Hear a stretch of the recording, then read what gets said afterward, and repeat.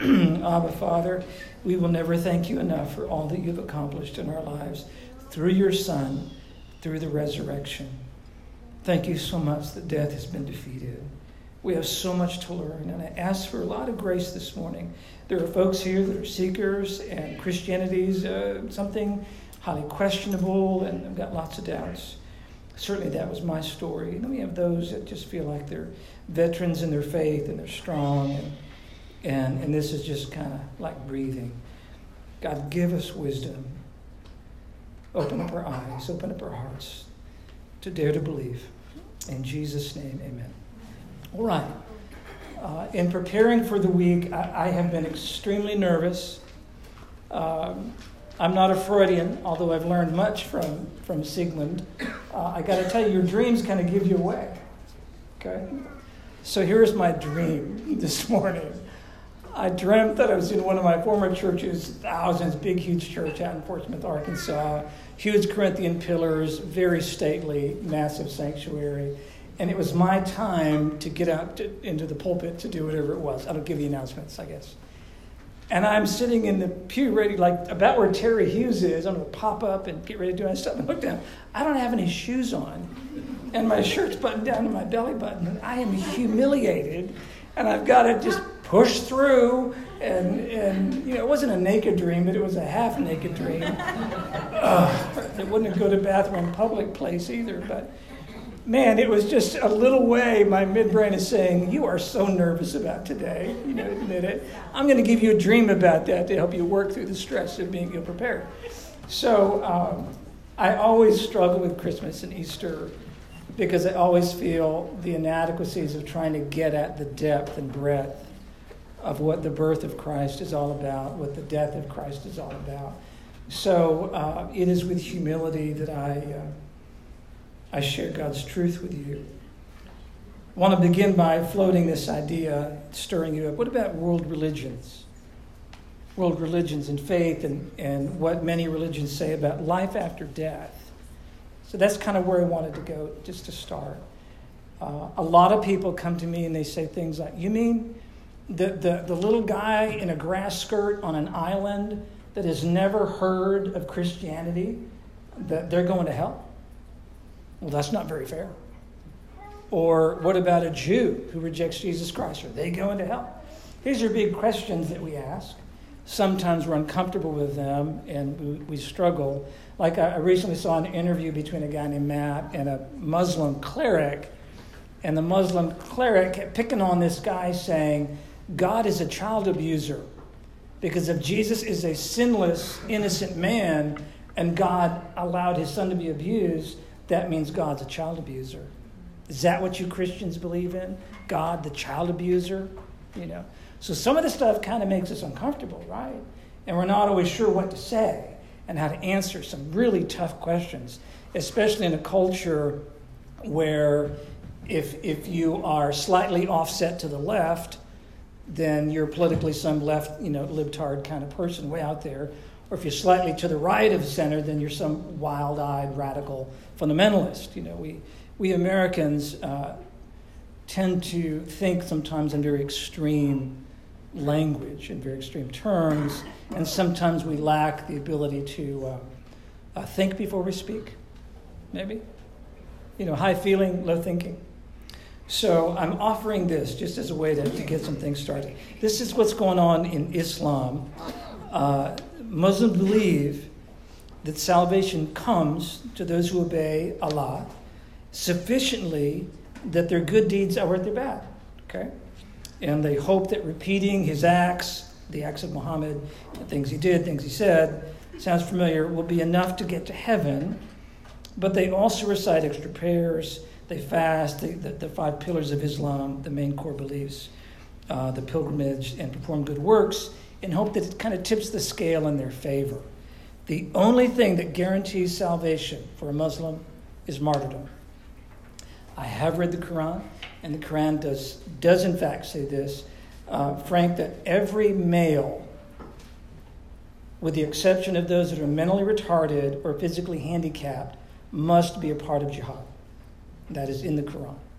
Okay, they're obligated to launch holy war, And should they die in that, it guarantees heaven, which would be a great incentive, right? Don't you want a guaranteed good thing at the end? So you can imagine what that would be like. Okay? Next, in Judaism, the Jews believe that as individuals and as a nation, that you can be reconciled to God. You can be one with Yahweh. Through sin, individually or corporately, they can lose their salvation. That's why once a year, Bruce, you have a sin offering called Yom Kippur, which is the annual atonement, and the whole point of that is it's kind of a national sin offering in hopes that it kind of throws a blanket of grace over everybody. But you can lose your salvation, lose good standing with Yahweh, but they can earn it back. They can earn it back with repentance and good works, okay? And a life of devotion. Hinduism, and this is a bit of it's a bit of a repeating idea in the Hindu mystery religions and the mystery religions of India. Salvation is reached when the worshiper is freed from the cycle of reincarnation and his spirit becomes one with God. One becomes free by ridding himself of bad karma, the effect of evil action or evil intent, motive.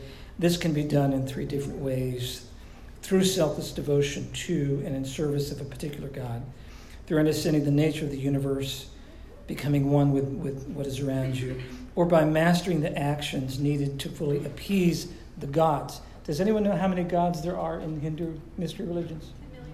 It's yeah. I mean, how are you going to work that one out? You know, when there's thousands, okay? And then there's something really unique, and this is about Christianity. Christianity, when you compare Christianity against other religions, is the only religion that teaches that man can do nothing to earn or pay his way into heaven. Nothing. Man, a slave to the sin nature he was born with, must completely rely on the grace of God in applying Christ's sacrifice to the sins of the believer. People are saved by faith in the death and resurrection of Jesus Christ. Upon death, the spirit of the believer, the soul of the believer, goes to heaven, while the soul of the unbeliever goes to a temporary holding place called hell. At the final judgment, unbelievers are separated from God for eternity in the lake of fire. That is core doctrine for Christians. Okay? And by the way, that might have made some of you uncomfortable right then and there. Just some of the core faiths of Christianity, you know. Remember, there's a huge temptation to make God in our image and lower him down to us, because we feel pretty good about ourselves and we like to project it onto God because we want to feel pretty good about him. So if we can manage to make God in our image, we're okay. We think the stars are in some kind of emotional alignment and we're going to make it. But the scriptures say you cannot do that. We go to him. He doesn't come to us. We don't make him in our image. We have to accept him for who he is. These are some terms that I think might be beneficial to you regarding the afterlife, regarding atonement. In Islam, there is no atonement work in Islam or other than a sincere confession of sin and repentance by the sinner.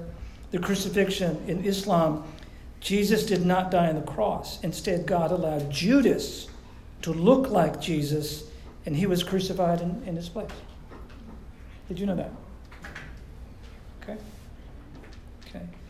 And yet, for us as Christians, the place where Jesus atoned for the sins of the world, it is only through his sacrifice that anyone can be saved from the wrath of God. Regarding heaven, for us as Christians, the place where God dwells, heaven is the eventual home of the Christian who are saved by the grace of God. It is heaven because it is where God is, and Christians will enjoy eternal fellowship with him.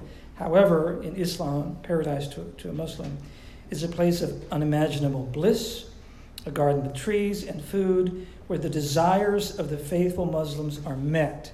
And that may include, for martyrs, etc., the belief that there's a lot of women waiting on those guys. Okay? Christianity is very, very different. All right. Let's talk about history for just a bit. I've got a paper that I've written. You can access it at academia.edu on family, gender roles, and marriage in the ancient Near East and the Greco-Roman world. I want to ask you to go to academia.edu, search my name, you'll find it. What's important is in my introductory material in that monograph, I deal with the issue of history. The issue of how do we know the facts? How do you really know what happened 500 years ago? How do you know what happened 1,500 years ago or 3,000 years? How do you really know? What are the facts? And there's a lot of tension in that issue in what historians wrestle with as far as what really happened. But I gotta tell you, we are not so foolish as to believe that just because we don't have all the answers about history, all historical fact is negated or cancels out. We can answer 100 questions, but it's that 101st question that we can't answer. Well, it doesn't cancel the whole of it. Does this make sense? It's almost like if I have a typo on the screen, well, it must mean everything I've said is a lie. I'm sorry, there's a typo. Or some of you English buffs go, well, he dangled a gerund or he split an infinitive or something. That was a semicolon, not a comma. Come on. And therefore, with an error, a typo like that, then everything I say must be false. No kidding. Some folks think that way. Okay? Are there historical questions, Matt, that we can't answer? Yes, we can't answer them. But if you take the scientific principles of historicity, the very same rules, the rules of engagement are critical, right? You make the rules and you play by the rules. You don't change the rules when you don't like the outcome. You play by the rules. You know that in medical science, Jack. You've got to stick with the rules. Otherwise, you are now suffering from an acute case of subjectivity and bias. It's like those people that are trying to figure out who the real Jesus is, and they look into the well of Jesus research, and guess who they see? They see themselves.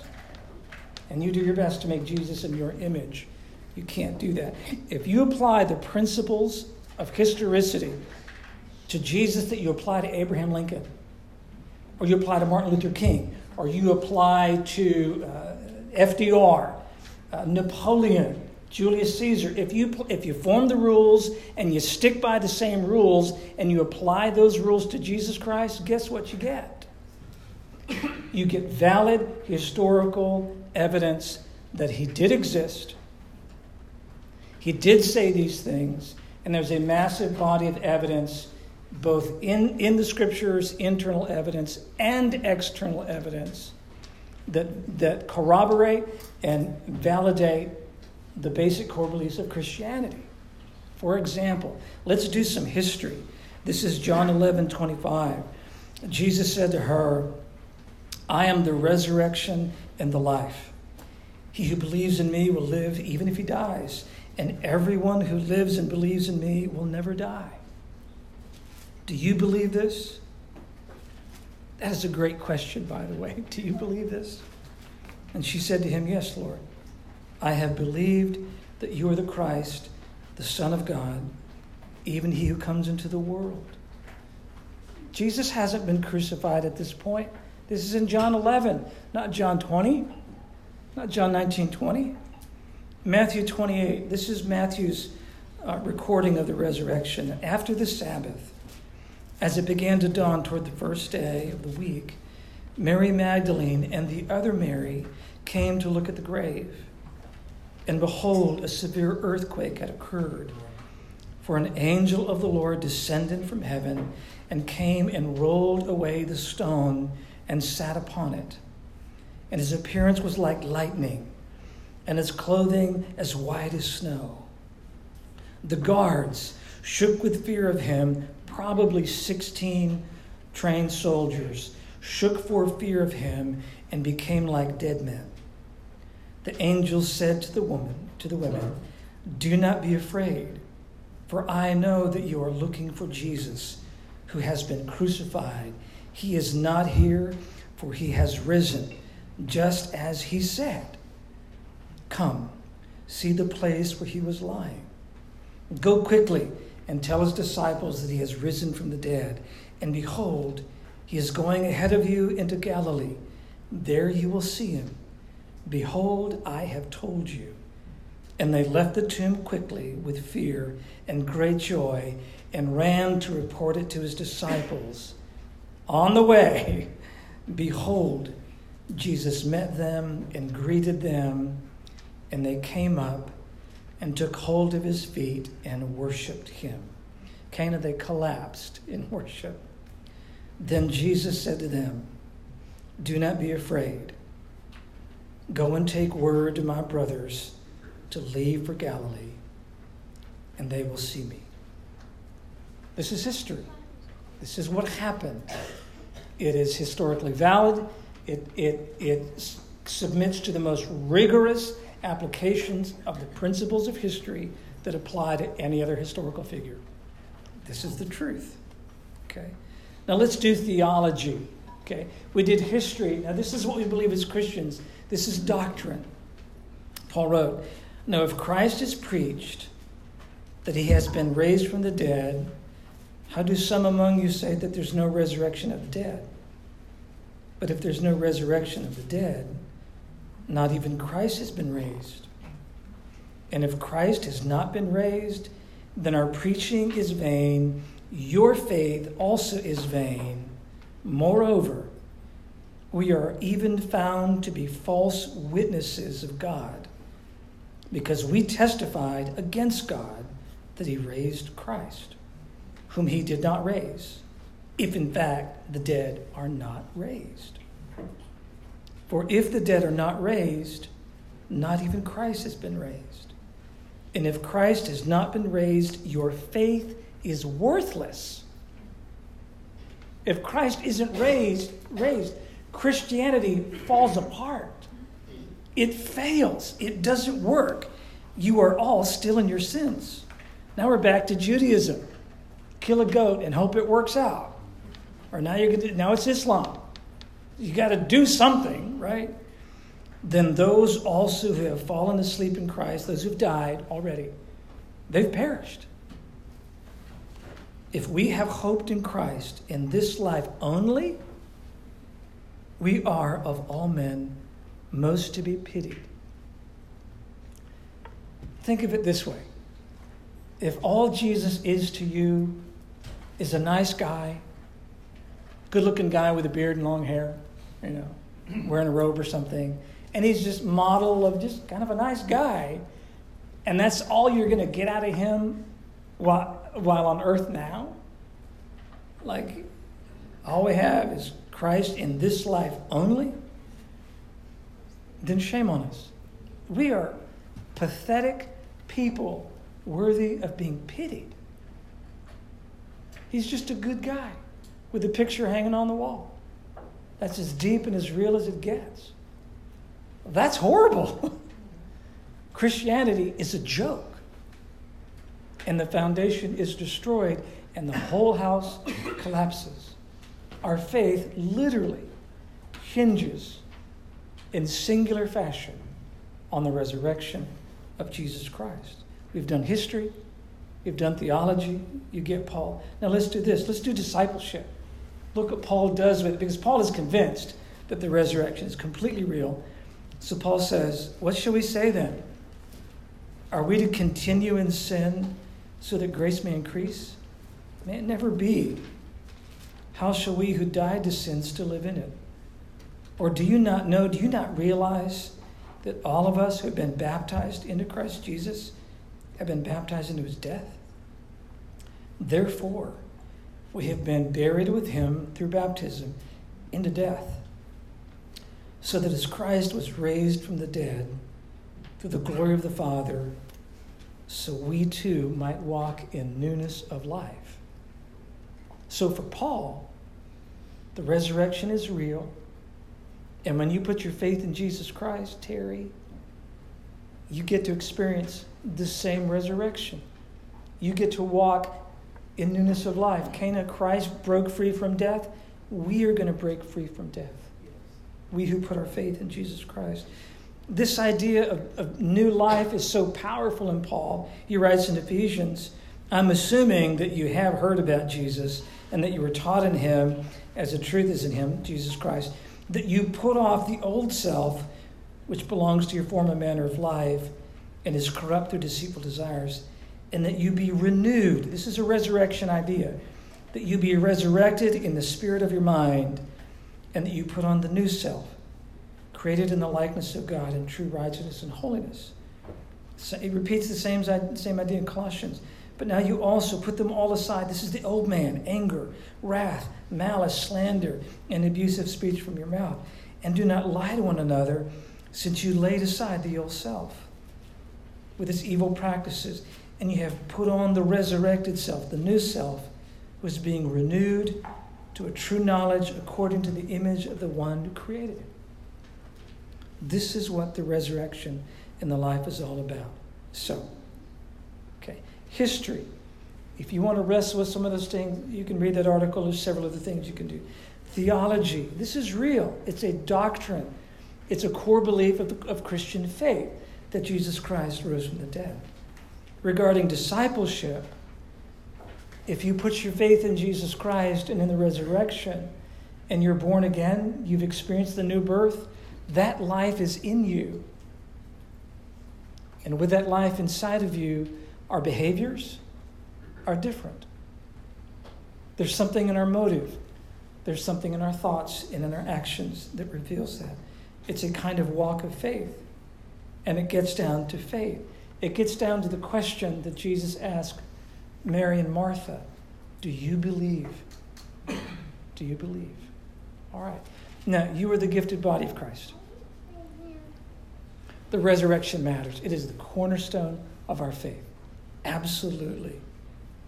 You, knowing Scripture like you do, knowing your walk with Christ and the Holy Spirit, how does the resurrection transform the life of a believer? How would you advise a church? How do you advise on a spirit of gratefulness, a spirit of worship, the difference that the resurrection of Jesus Christ makes? Give us your wisdom. I want to open it up to you. Why does this matter?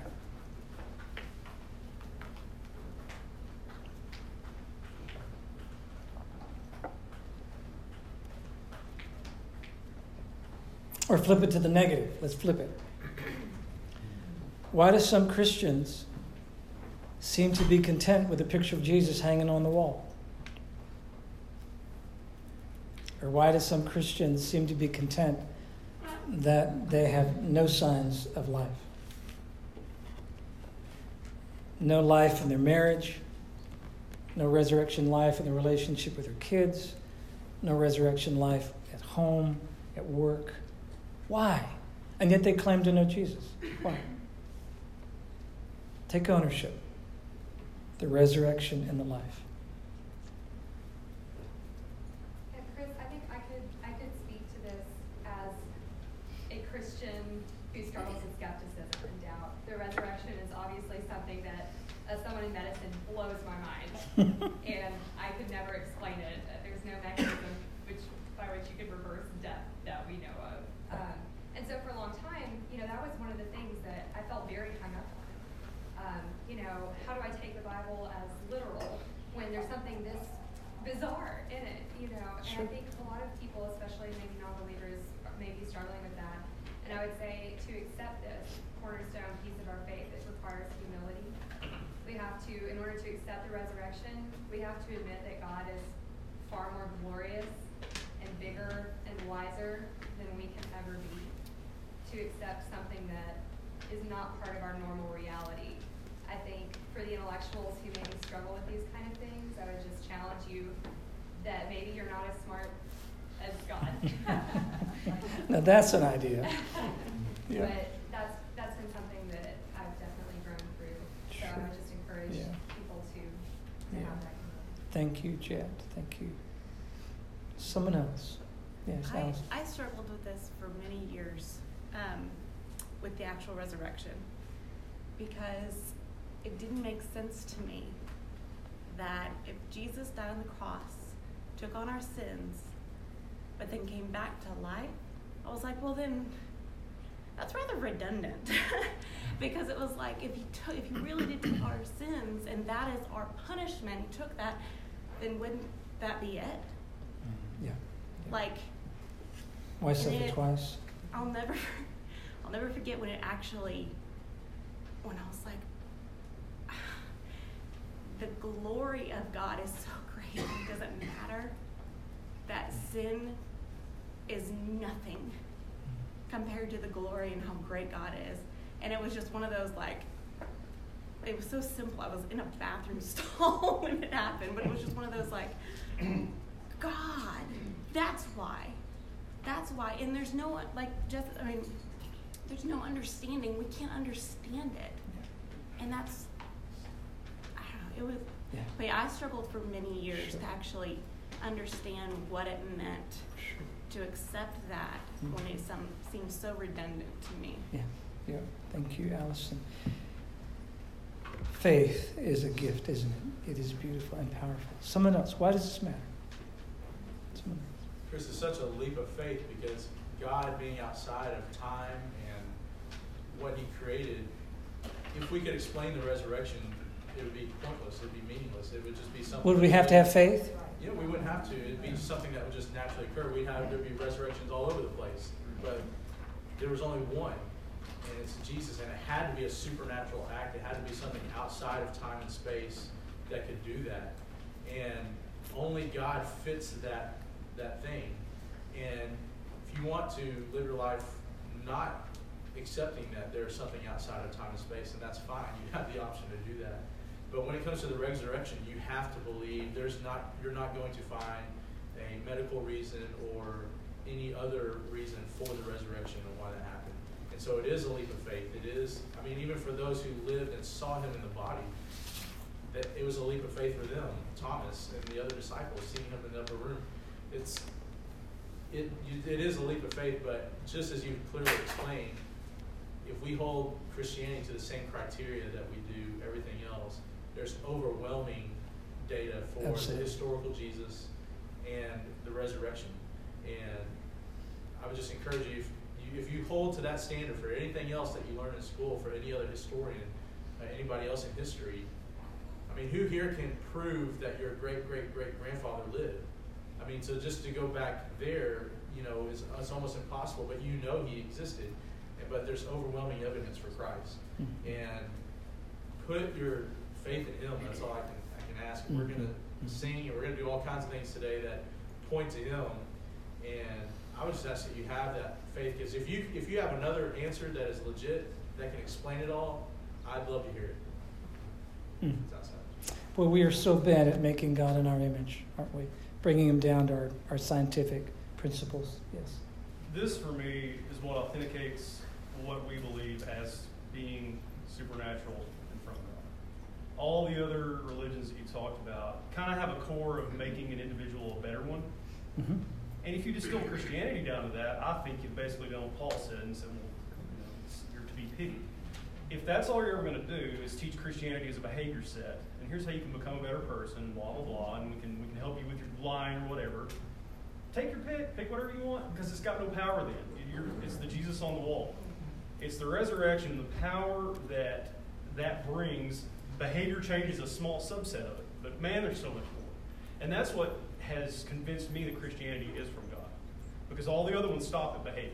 We keep going and going and going, and you're miles past it. And then at the end of it, you say, and it was never about what you were able to do because you can't save yourself. Yeah. This is what authenticates it for me. All the rest of them are man-made. They're very clear. Yeah. If you think you have a great proof on the cortex, wonderful. Good for you. I want to have a cup of coffee with you. I dare you to do a comparative religion study. I dare you to do an analysis of the religious systems that are out there that you think will, again, with healthy rules of engagement, apply them to all the systems and see what the outcome is. And see what happens. If you can find somebody better than Jesus, a better social ethic, better doctrine, if you can find somebody better than Jesus, would you please chase them down, get a selfie, get an autograph, and become a disciple of them? Please, go right ahead. Jan, I can't find anybody with a greater love. I can't find anybody with a better social ethic that can accept a woman equal to a man. Remember the story about letting Mary sit in on the Bible study with the men? Do you remember that story? Okay. Do you know what Jesus was letting her do? Act like a man. Because only men sit at the feet of a rabbi. They're the only ones. Can you find a better social ethic than that? To accept a child as with an adult? Jesus said, I am the way, the truth, and the life. No one gets to the Father except through me. Okay? He's alive. And that life makes all the difference in the world. I want to pray. We're going to worship, and it is going to be so good. And we're going to get to say thank you in song. Abba, Father, I love you, and I bless you. And I want to thank you for what you've accomplished in us through the life of your Son, Jesus Christ. We worship you. Thank you for new life. In his name we pray. Amen.